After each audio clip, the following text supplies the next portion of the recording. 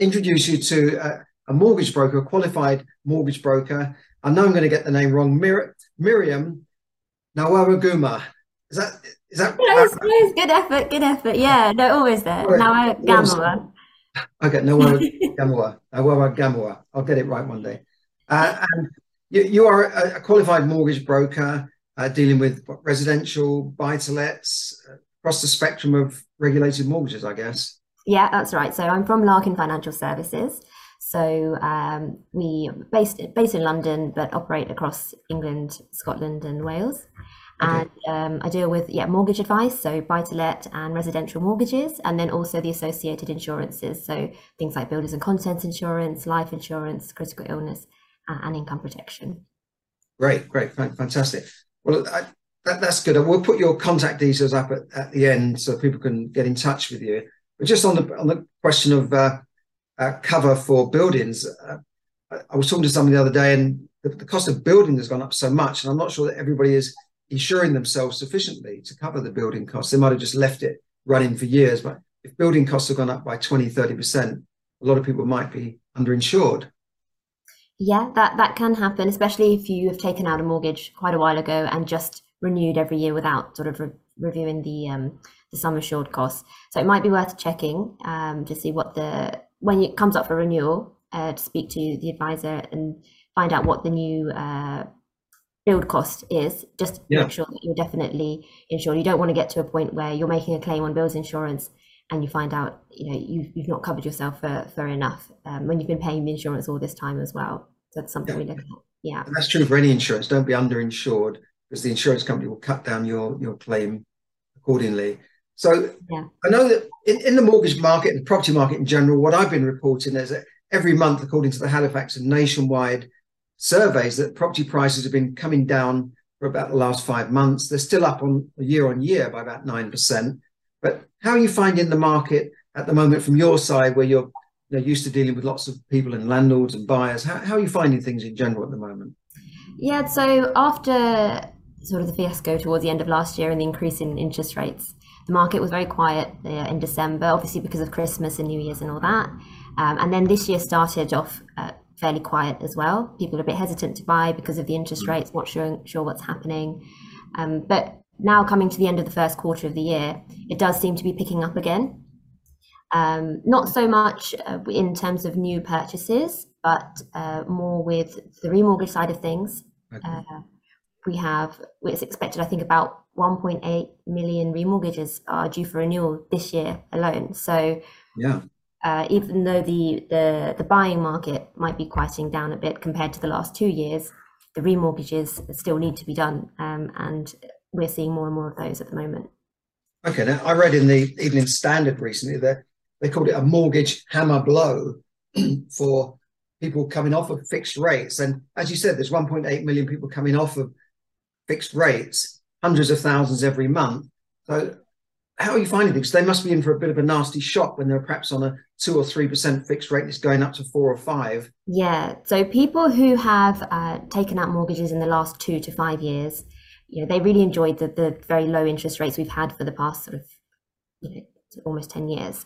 Definitely. Yeah. And those people might be on rates as low as sort of 1.5%, 2%, 3%.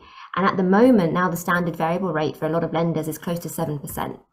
So there is going to be a big jump in their mortgage payments once their deal ends, if they just go on to the follow-on rate. So I do say to a lot of clients who already have mortgages, like, please check your mortgage deal. If it's ending this year, you need to be reviewing it at least 6 months in advance and have some sort of plan in place. Because if you're going to remortgage your way to another lender, you need to keep a gap of about at least 2 to 3 months for that process to happen. Or if you're going to stay with the same lender, you need to see what they're offering as well. And if you find yourself you're going to be in financial difficulty, you need to be speaking to your lender as soon as possible as well. So the sooner you look at your mortgage and review it this year, the more time you give yourself to have something in place for when your deal ends. So hopefully you don't have to go on to that higher 7% rate. Yeah, absolutely. So I expect you also contact clients, do you, to say, look, your mortgage Yeah. is, because I had a mortgage broker before, and used to contact. Sometimes you would, sometimes you wouldn't, and I'd get to the like, hang on a second, and Yeah. I'm glad that you do, because it's good that you give people fair warning, because it can take a while to get things arranged. So people are jumping from possible fixed rate of 1.5%, 2% up to what, like 4 or 5? No, like it's almost 7% now, about 7% at the moment. But if they go into a fixed lenders. rate, they'll get less than 7%. With the standard variable rate, so the follow-on rate, if they don't do anything with the mortgage, will be closer to 7%. If we're fixing it, yes, we're looking around. I think the average 2-year deal at the moment is about just over 4.7%. Right. And about 4 to 4.5% you're looking at. So your payments will go up most likely in terms of if the interest rate goes up, but it won't be as big as a jump as if you did nothing. Yeah, so the interest payment could double, so that their interest payment, not the capital element of it, but a lot of people are on interest only mortgages for buy to let, so they could find their payments double. Yeah, which is as they said, a hammer blow of up to 5,000 a year average payment. So now's the time really to see a broker, not just renew with your own lender, because I've always found that your own lender doesn't seem to give you the best deal, do they? there are a lot of lenders that they have a higher rate than which is why we always say speak to a broker. So staying with your current lender is an option potentially, but if they're not offering the most competitive rate, you want that as more of a last resort. It's always advisable to speak with a broker, see what else is offered out there as well, because depending on the size of your mortgage and the monthly payments and the terms, there could be a huge difference in your monthly payments compared to staying with your lender and not. So it's definitely better that you review the market. Your mortgage advisor, we would review what your existing lender is offering you as well anyway. Yeah, and then sure. you decide, okay, like, is it better to move away from the lender onto a more competitive deal? Or depending on your circumstances and your plans, is it better to stay and do what's called a product transfer? But yeah, right, they don't always offer the best deals for retention. Yeah, I found that if they're new borrowers, they've got all these deals and this and that. When I'm going back to them saying, what can you get? Well, this is it, take it or leave it. And it's not the best rate. But if people want, I mean, this is the other problem, because of the rates going up, is that going to affect the affordability and the ability to even qualify for these fixed rate deals? Are you finding that? Is that becoming a problem? Yeah, so there's a couple of factors. There is the rise in interest rates, and then there's also the rise in cost of living. So I'm finding that with residential clients, the higher interest rates are causing a decrease in affordability. So they might not be able to borrow as much as they could have last year, potentially. Also with the cost of living increase as well, it's getting harder for people to continue saving for deposits. And if you're going to be moving into a bigger property, you're going to have bigger bills to pay.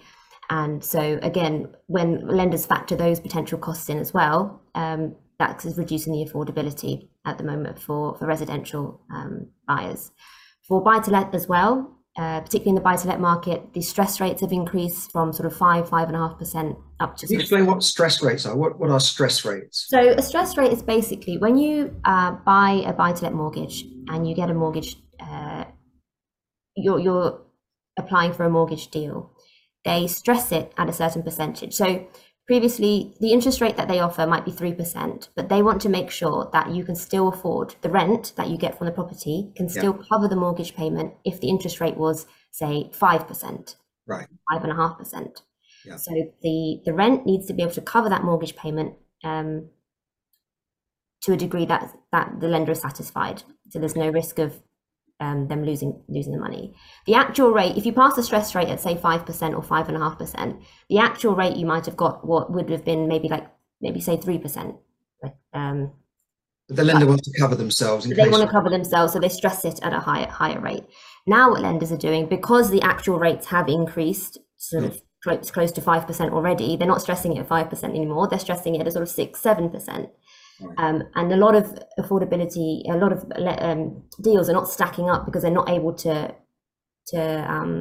reach that higher stress rate. So what people are finding is that they might have to end up putting more deposit down because they can't borrow the amount that they need. Typically, you need about 25% deposit as the minimum for buy-to-let properties, but you're finding maybe you have to go 35% instead. So one, you can't borrowers are seeing that they can't borrow as much as they need and may need a higher deposit. And then two, because of the higher interest rates in general, it's really squeezing the profit that they're getting from buy to let. So it's not as much of an attractive investment anymore. Yes, I agree. And I've looked at some of these. I did a podcast on this where I said, where you in the past you could borrow, say, 75 or 80% on the buy to let. But if you look at the rates now compared to the rents, it doesn't add up. They're not going to give you that amount of money. And for people remortgaging, though, they're stuck between a rock and a hard place because they're already in the mortgage. What do they do when the lender says, well, we're not going to put you on this fixed rate because you don't pass the test or the affordability test? Have you come across that yet? It is a difficult situation to be in, where you're either paying a higher interest rate on the standard variable rate and getting no profit, but you're unable to remortgage because the rent is not covering the new stress rates. So in this case, the options are really either you pay down the mortgage, right, bring the balance down. Obviously, you need to have a lump sum of money to do that. Bring the balance down so that it stacks up. Yeah. Or I think what we will be seeing this year is a lot of landlords letting go of properties just because it's not working for them. The numbers aren't working anymore, and particularly if they've all borrowed up to the hilt and with the low interest rates, people have really geared. They've borrowed the maximum and they've used that money to buy more property and taken advantage of the low interest rates. But now with the increase in that, they're finding that their monthly payments are just it's just eating up all of the rent, and they're having to pay out of their own pocket as well. So I'm expecting to see more properties coming onto the market from landlords this year.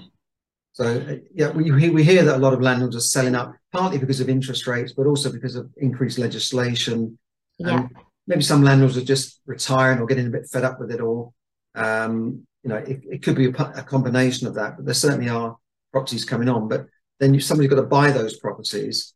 And I'm seeing that I had an agent call me just half an hour ago saying we've just reduced the price of this to that.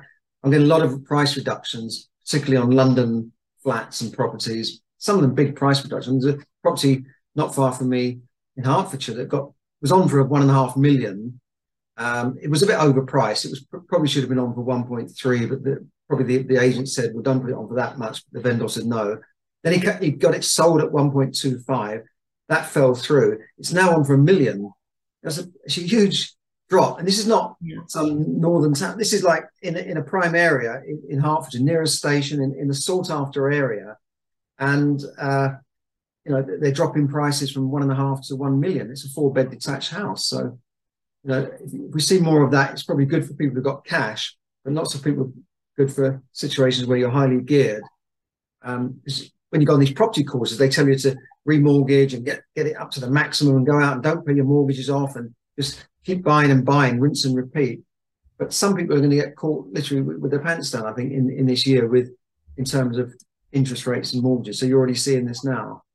Yes, we are seeing it. And you're right, the property courses there is like a set way of doing it. You just pull the maximum out, and they always say, this debt is good debt, so it doesn't matter, put out as much as possible and keep buying houses, which is, yes, in some ways, and given the market situation at the time, was beneficial. It's cheap debt.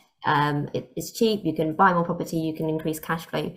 But when the market changes like it has now, then yes, we're finding a lot of people now realizing that because they've borrowed so much, their payments are going high and their profits are diminishing, along with the tax changes like Section 24 and things coming into effect. So it's suddenly you have to start thinking about, a lot of buy-to-let lenders are actually changing tactics. So rather than the straightforward bread and butter buy-to-let, people are looking at, okay, can we do HMOs? Can we do holiday lets?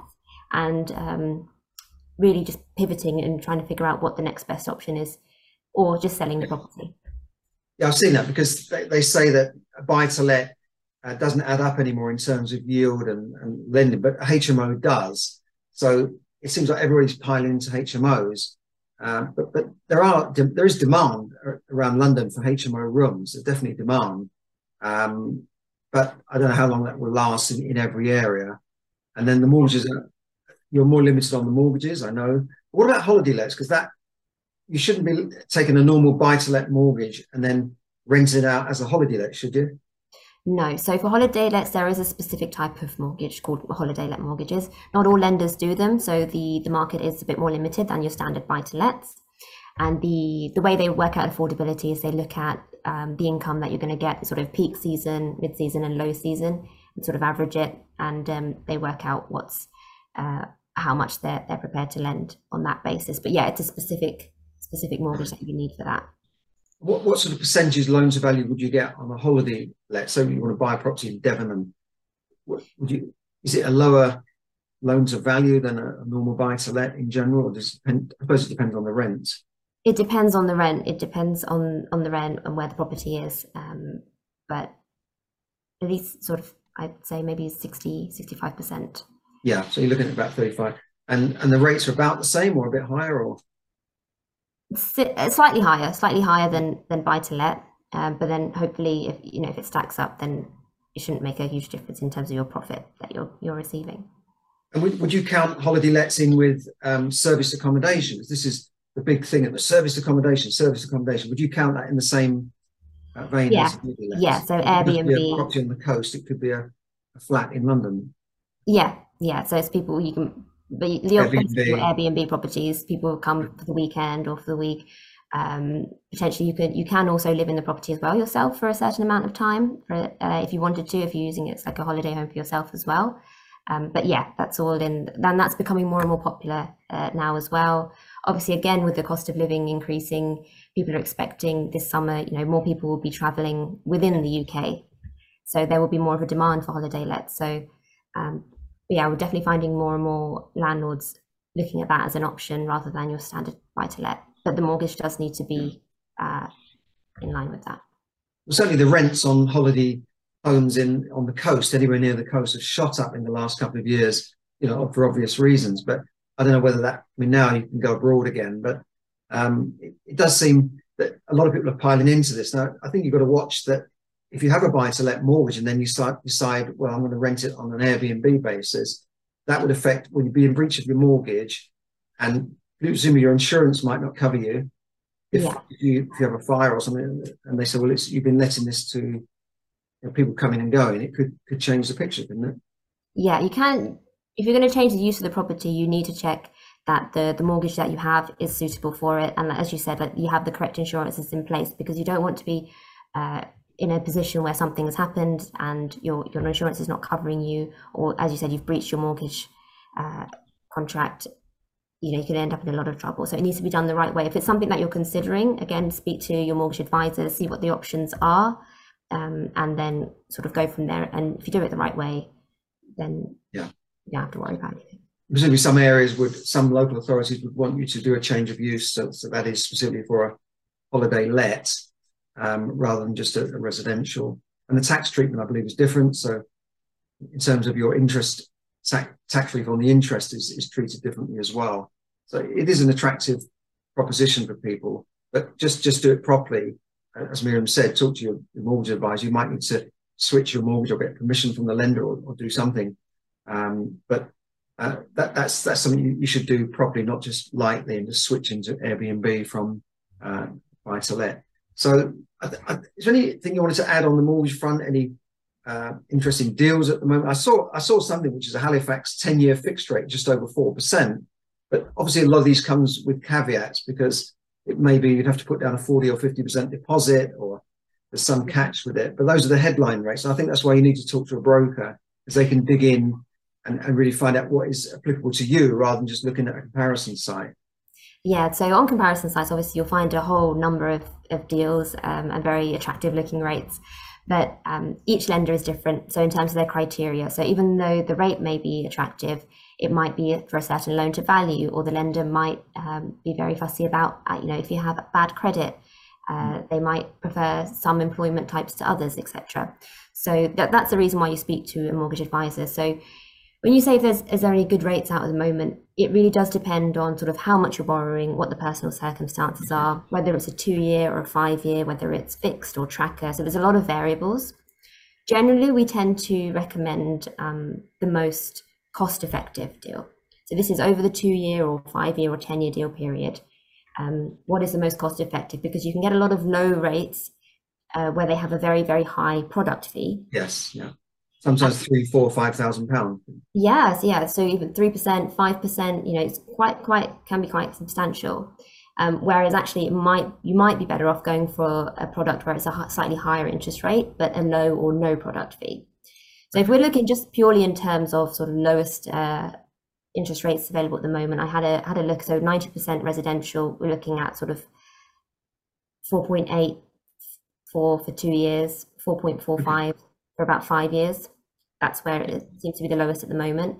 Buy to let, just a standard basic buy to let, there are deals for as low as 4.09% at the moment on 2 years, and about 4.65 on a 5-year deal. Which historically is not horrendous. Historically, when I think back the years when I've been in properties before this sort of low rate era after 2008, I was used to paying 5-6%. I once had a mortgage at 16%. At my first residential flat, it went up from 12 to 16%, but I was happy to pay 12. People fixed their rates at 10%, and then rates went down. A lot of people got caught with that by these banking swap deals, and they become bankrupt because of it. But that's another story. But people were happy to pay 6, 7, 8, 9%. So 4% sounds horrible to people who've never paid that before. Yeah, but exactly. So, rates, I think, were artificially low for a long time. Yeah, so it's easier to understand where we're at when we can look back and see it in context. So actually, the Bank of England base rate is now 4%, and it was around the 4% mark back just before 2008. It was between 6% since the 90s. So this period since 2008 till last year, where we've had like exceptionally low Bank of England base rate and mortgage rates, that is actually quite an anomaly. Yes. But generally, mortgage interest rates have been above, like you said, like 5%, 5, 6, even up to 8% as well. And we're coming back to that sort of time before 2008 again. I think that's what it's looking like. What's been a shock to the system is that it's just happened very, very fast in the space of like the last 12 months. The rate's just been going up, up, up. So we haven't had a lot of time to adjust to it. But actually, when you look back, this is the sort of average interest rates that we need to be used to. And I think there's going to be a period of time where we just need to adjust. I think over the last few years, because the interest rates have been very low, a lot of people have taken out other debts, credit cards, loans, and things like that. And now with the cost of living increasing and the mortgage rates rising, suddenly it's becoming very overwhelming. Is it how we're going to afford all of this? But we have to adjust to these new rates. People keep asking me, is this a good time to buy? Should I wait for the house prices to go down? Are the interest rates going to go down further? And again, it's difficult to say. Yeah, how do you advise them? It's hard to say. I mean, I can't say. The interest rates have steadily been coming down in terms of the mortgages, fixed rate mortgages, since about December. It has been coming down slightly. We're expecting it may continue. But will it go back down to down to 2%? No, I don't think so. That's probably unlikely. It might settle around close to 4%. Maybe. Okay, I was going to ask you that. So you think this would be about it? Because obviously if you're sitting on cash, that's losing 10% a year due to inflation as well. So you're in danger of sitting on cash for too long, unless you're a big investor and you've got loads of money in the bank. But and I always say to first-time buyers, well, if you find the house you want and it's the right deal, just buy it, because this is not an investment, is it? This is your long-term place to live. And whether it goes up or down or sideways, you've got somewhere to live and you're not paying rent then. Yeah, and that's not buy to let, I think.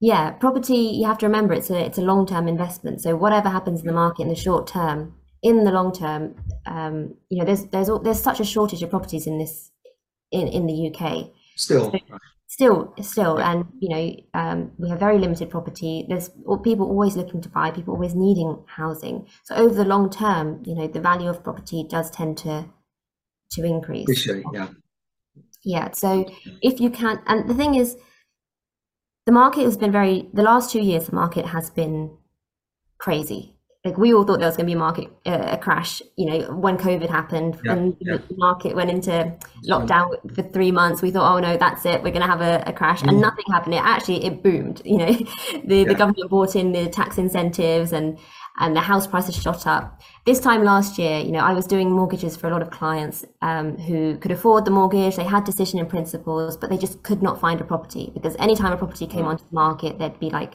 10 other people trying to buy the same property. Yeah. Now we're in a position where we've done a bit of a U-turn, and there are not many buyers in the market, but more property will most likely be coming onto the market this year. So if you are in a position to buy, if the amount you're looking for is affordable, you have the deposit ready and you can buy it, then I would say this is a good time. This is a good time to buy. Like you said, if you at least get your foot in the ladder, interest rates may be higher than what you're used to, but to get onto the property ladder, it might be worth it just to buy, because we can't predict what's going to happen in the future. So that's correct, yeah. And I'm not just saying that because I sell properties through open house estate agents. I'm not just saying that, but if you're going into a speculative deal, I'd say, well, I'd be a bit careful. But certainly if you're looking to buy for yourself and your family, then when I bought my first flat and the rates went up to 16%, I thought I'd made a huge mistake, because prices were actually going down after that. But 2 or 3 years later, I sold it for like a 50% profit. Prices went up again, and I was away and I was off and running. And then rates started to settle down a bit. So, but I didn't just buy it for an investment. I bought it for somewhere to live. So it saves me from paying rent, and that's using up your money. So I think you're right, Mary. If you've got the right deal and you can afford the mortgage and you're stable, then just go for it. So I think that's pretty good advice. I mean, unless you want to add anything, Miriam, I think we could. I think your day. But I think that's been really useful, and I look forward to speaking to you again. Maybe in the future we can do a monthly update on where the market is, where mortgages are. Yeah, sure. I'll be more than happy.